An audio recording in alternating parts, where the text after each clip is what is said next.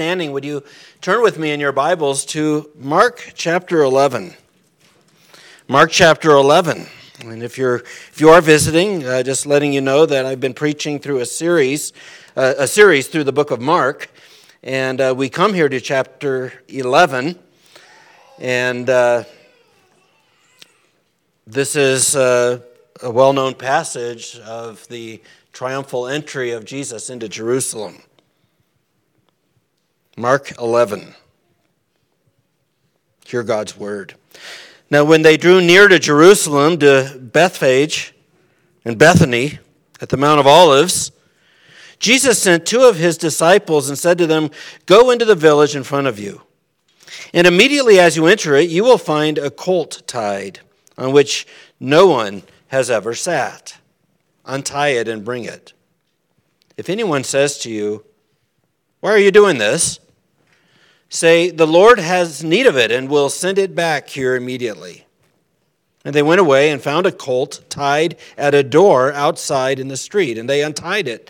And some of those standing there said to them, "What are you doing untying the colt?" And they told them what Jesus had said, and they let them go. And they brought the colt to Jesus and threw their cloaks on it, and he sat on it.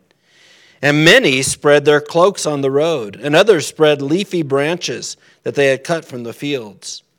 And those who went before and those who followed were shouting, "Hosanna! Blessed is he who comes in the name of the Lord. Blessed is the coming kingdom of our father David. Hosanna in the highest." And he entered Jerusalem and went into the temple. And when he had looked around at everything, as it was already late, he went out to Bethany with the 12. Well, let's pray. Father, we ask your blessing upon your word this morning. We pray, Lord, that you would give to each of us ears to hear, open hearts that are receptive to receive your word, and that even as we have just sung, that word would bear fruit to the glory of your name. We pray this in Jesus' name. Amen. You may be seated.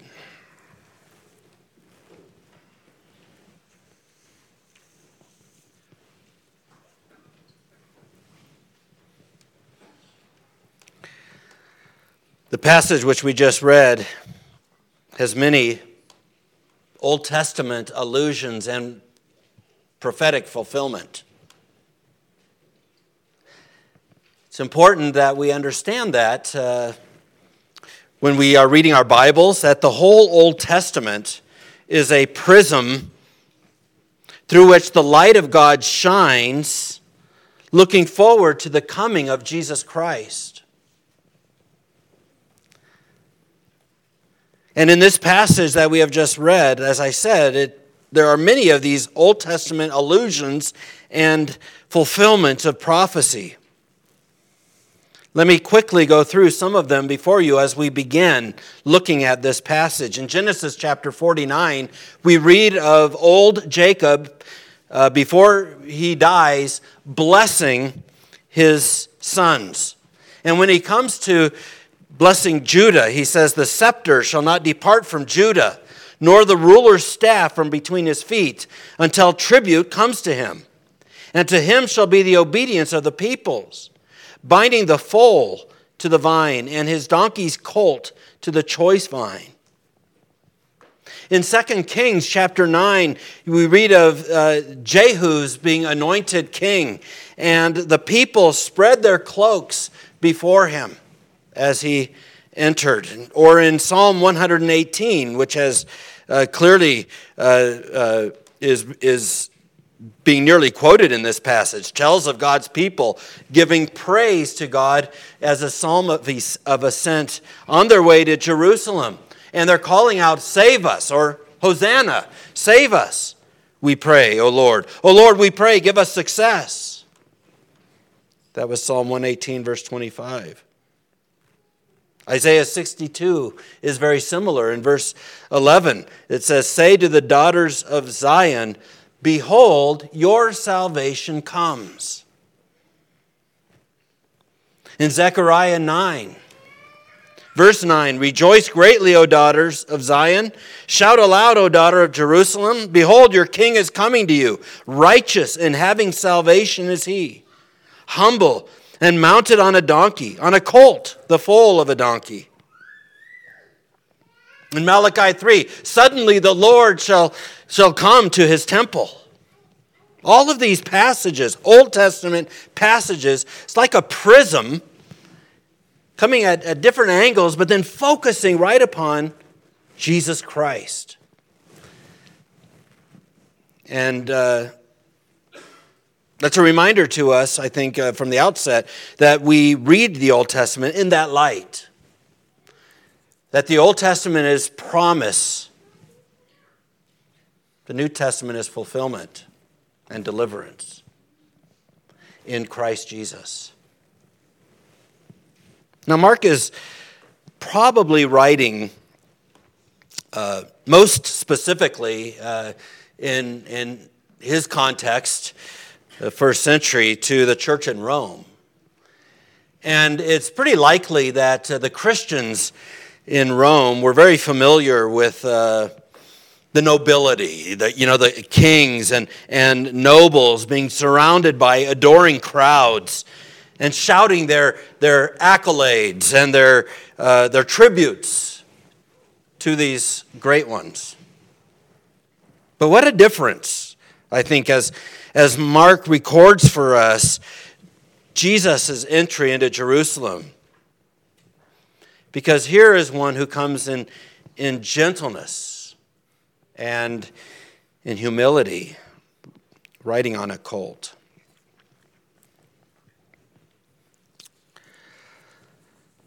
Jesus is entering Jerusalem. We've been seeing for a while, Mark has been making clear that Jesus is headed to Jerusalem, has been headed there.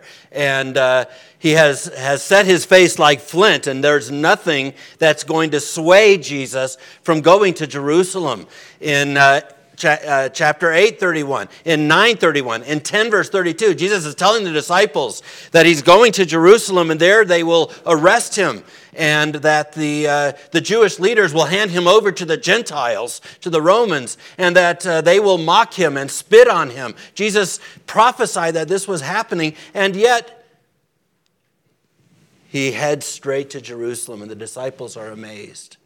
And now we see Jesus arriving and entering. And the first thing I want to say is that this is an intentional entrance into Jerusalem. The second thing I want to point out is that there is the emotional reception of Jesus in Jerusalem. But first of all, it was intentional. This is an intentional entrance. Jesus wasn't walking. He intentionally rode into Jerusalem. Most people on their pilgrimage to Jerusalem would walk to Jerusalem. And several of the Psalms are called Psalms of Ascent, where people would be joining together with other people. Jews, Hebrews would be joining together with other Hebrews, and they would be walking to Jerusalem, and they would be singing together these Psalms of Ascent. But that's how they would enter Jerusalem. They would be walking into Jerusalem. But Jesus here is riding into Jerusalem. And it isn't because he's tired. It's not because his legs are weary and he needs to take a rest, and so he sits on this colt. He is self-consciously fulfilling Old Testament prophecy. It's intentional, is my point. Jesus is intentionally doing this, particularly Zechariah 9, which I just read, where the king is coming to you, righteous and having salvation, humble, and mounted on a donkey, on a colt, the foal of a donkey.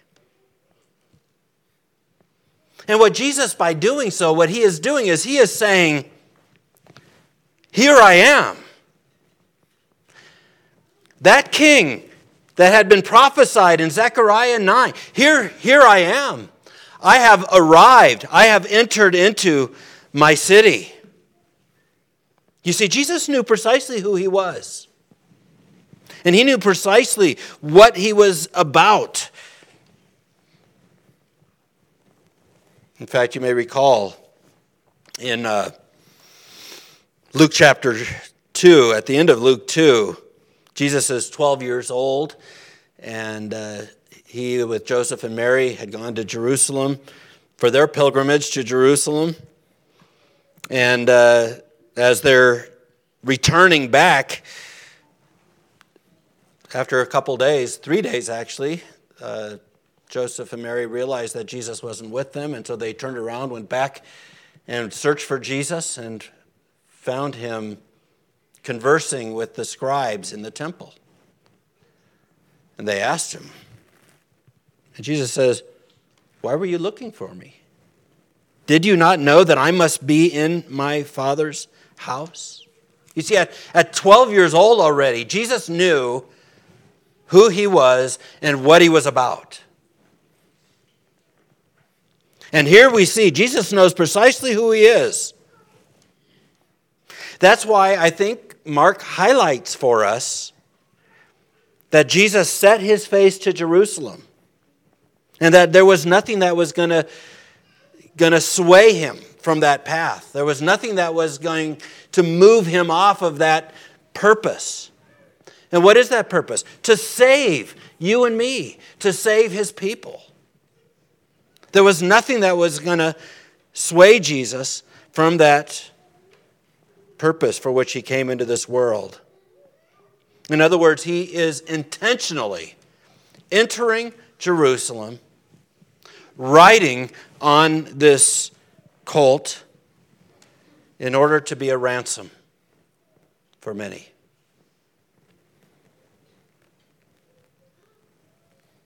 He now enters as the prophesied king, self-consciously saying, "I have come.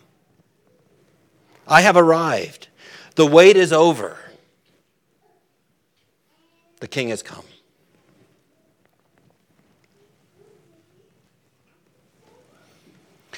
But it's interesting, too, when you look at this passage that Jesus instructs the disciples, going into the village, you will find a colt tied on which no one has ever sat. Why did he ride on a colt on which no one had ever sat? And again, this is intentional. Now, some have argued that the reason that Jesus sat on a colt on which nobody else had ever sat is to show his power, his control over nature. Here is an unbroken animal. Well, there might be an element of truth to that. I think it's more than that. I think it's deeper than that, even though that itself is a marvelous thing, that Christ indeed has control over all of nature, including an unbroken colt. But I think there's something more significant here. In Old Testament law, animals that were set aside for significant service in the worship of God's people, in Old Testament worship, the whole sacrificial system, on Old Testament worship, those animals that were set aside for that were those that had never been used for any other purpose. So, for instance, in Numbers 19, verse 2, it says this: "This is the statute of the law that the Lord has commanded. Tell the people of Israel to bring you a red heifer without defect, in which there is no blemish, and on which a yoke has never come." And you see a very similar thing in Deuteronomy chapter 21, verse 3. In other words, bring an animal that has been unused for any other service. In 1 Samuel 6, verse 7, when the ark is returned to Israel, the Lord tells them, "Prepare a new cart with 2 cows on which there had never come a yoke." An animal that is unused for any other business. And here is a foal, never used for any other service, set aside to carry the one who is to be worshipped.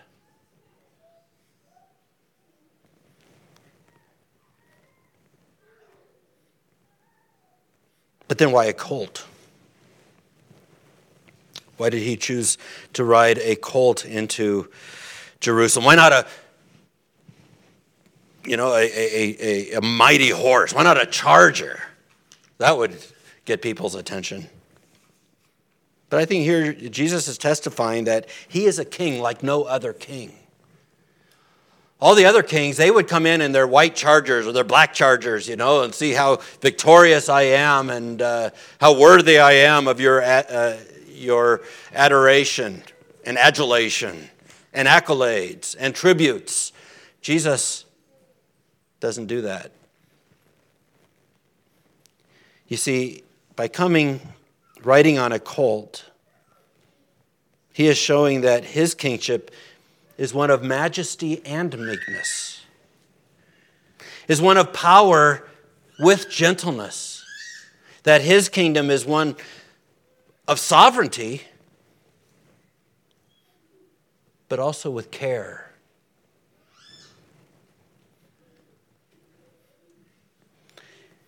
And that's important so that we can come to him. Now, that's precisely what Jesus said. That's precisely the point that he was making in Matthew 11, where he says, "Come to me, all you who are weary and heavy laden, and I will give you rest. Take my yoke upon you and learn from me. Because I am gentle and lowly in heart, and you will find rest for your souls. For my yoke is easy and my burden is light." And I think with Jesus riding into Jerusalem on a colt, he is giving a visual lesson. You can come to me, for I am gentle and lowly in heart. My yoke is easy and my burden is light. You can come to me because I am a king like no other, with majesty and with meekness.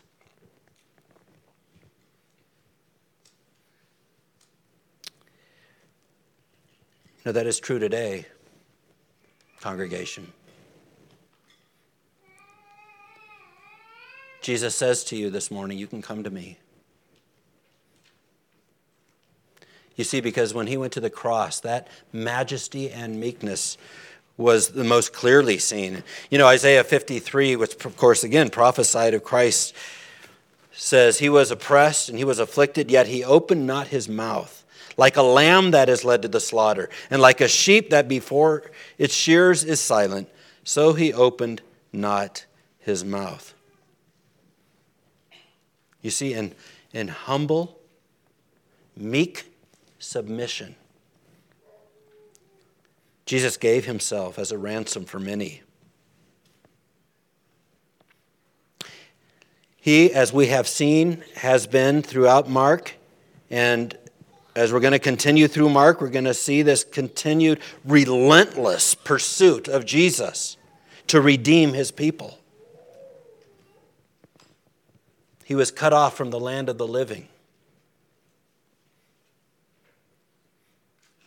so that we may have life everlasting. You see, he could have called legions of angels. When he was mocked while he was hanging on the cross and they said, "If you are the Son of God, come down from there." He could have done it. He could have easily come down from there.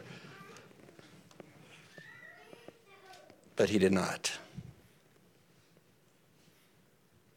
This is kingly majesty in all of its glory, in all of its wonder. It's not in all the pomp and the circumstance. It is grace and mercy to us, who though he was rich, for your sake he became poor, so that you, by his poverty, might become rich. This is what we're seeing with Jesus riding on a colt into Jerusalem. This is the glory of his meekness. He's a king who welcomes outcasts. He's a king who welcomes beggars. He's a king who welcomes rejects. He's a king who welcomes sinners like you and me.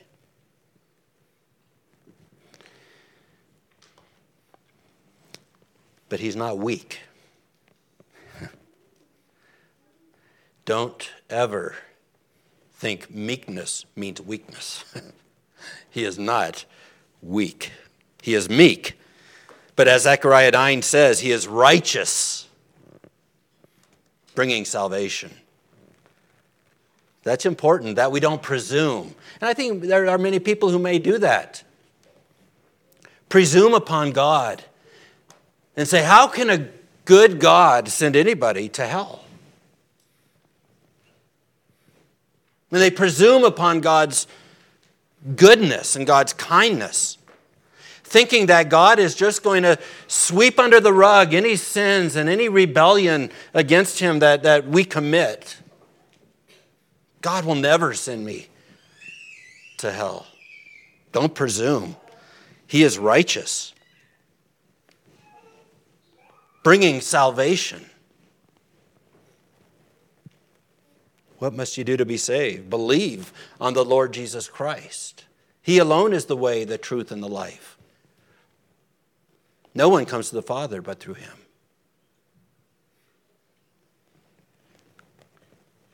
Do you believe? You see, he rode on a colt into Jerusalem, saying, I am a king like no other. Come to me, all you who labor and are heavy laden. I will give you rest.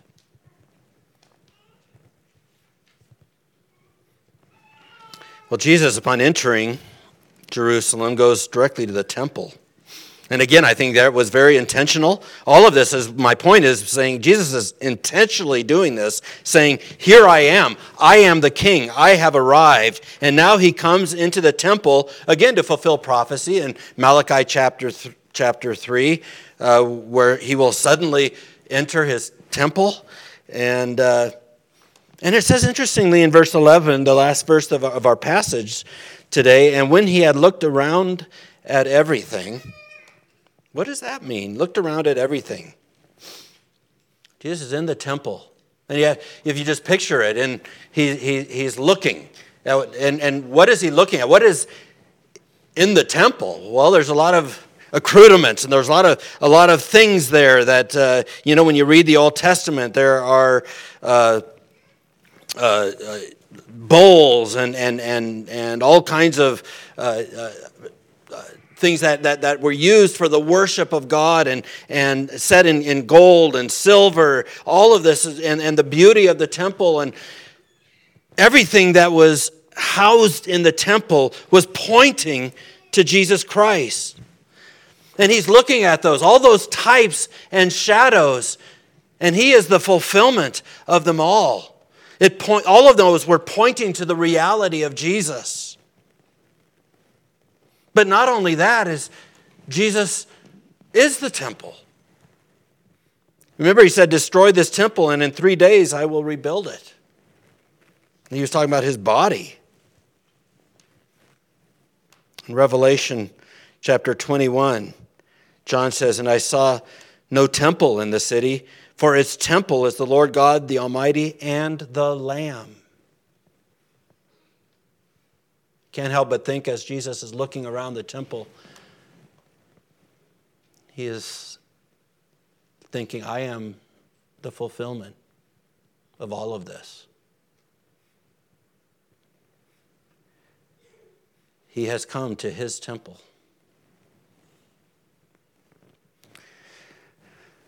Well, there was a reception of Jesus, of course, a wonderful, triumphal reception. I want to say it was an emotional one. We can ask the question, did the crowds really understand what they were saying and what they were doing? Look at verses 8 through 10 of our passage. And many spread their cloaks on the road, and others spread leafy branches that they had cut from the fields. And those who went before and those who followed were shouting, Hosanna! Blessed is he who comes in the name of the Lord. Blessed is the coming kingdom of our father David. Hosanna in the highest. Did they get it? Did they understand? There again, as I said before, quoting from Psalm 118, which is a definite, clear, messianic declaration. Psalm 118 is looking forward to the Messiah, the coming one. Did they get it? Did they understand? This is the one. This is the fulfillment. Or is it possible that they were speaking more than they really knew? Like Caiaphas. Remember Caiaphas? In John 11, John records for us where Caiaphas says to the scribes and the Pharisees surrounding him, "It is better for you that one man should die for the people, not that the whole nation should perish." And then John tells us he spoke this, not understanding it, but he spoke it because he was high priest that year, and he spoke it prophetically, that Jesus was the one who would die for his people so that the whole nation would not perish. There, Caiaphas spoke more than he understood. And my question is that the case here, where the people are speaking more than they understood? Well, I think it is, actually. John tells us, when John records the triumphal entry of Jesus, that the disciples didn't understand. This is in John chapter 12, verse 16. It tells us that the disciples did not understand these things until Jesus was resurrected and glorified. The disciples didn't understand it.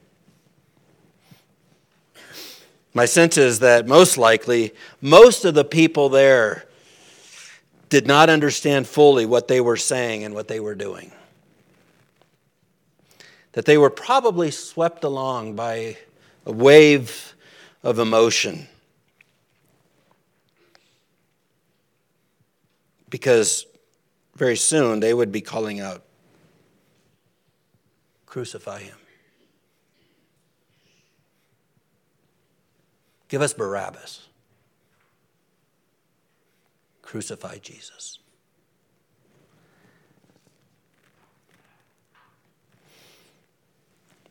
I think they were swept up in a wave of emotion, of excitement.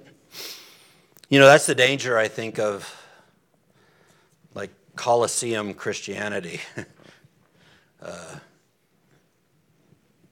When you have an evangelist coming into a city and he goes to a Colosseum and has a big evangelistic crusade in the city. And I think many who come to that and who respond to that are caught up in a wave of emotion, but later find that what they were caught up in really didn't impact their inmost being.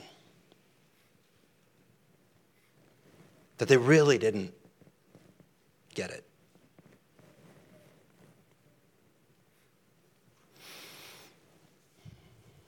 As long as Christ and Christianity appear triumphalistic, there will be no shortage of enthusiasm.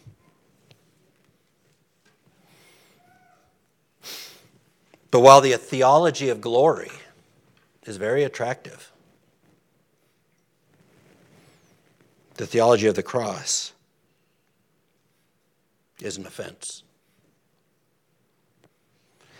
No, I certainly don't want to say that smaller is better. Don't want to give the impression that, because we're faithful to God's word, because we hold to a theology of the cross, that we are small and that's in itself a good thing. The theology of glory most certainly is attractive. And the theology of the cross is most certainly an offense. And when the cross of Christ is proclaimed, and the call to us to take up our cross is proclaimed, that's when the crowds and the enthusiasm wanes. We can be assured of that. That is true. Except in God's elect. Except in God's elect. We, as the old hymn says, we love to hear the story of Jesus and his love, who gave himself, who went to the cross.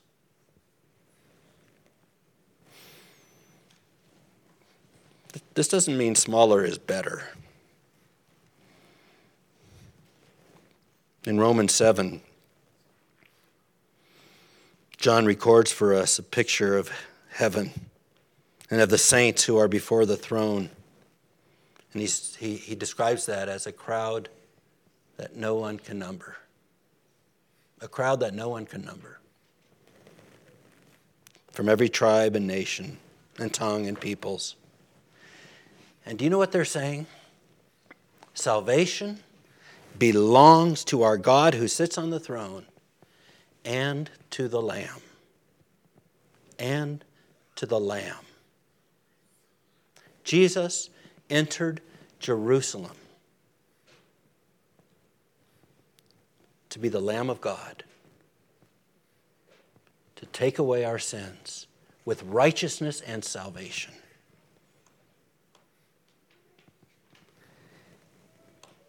He came on a colt, saying, "Come to me. Come to me. There's no other way, but no other way is needed." Have you believed? Do you believe? Have you come to Jesus? Amen.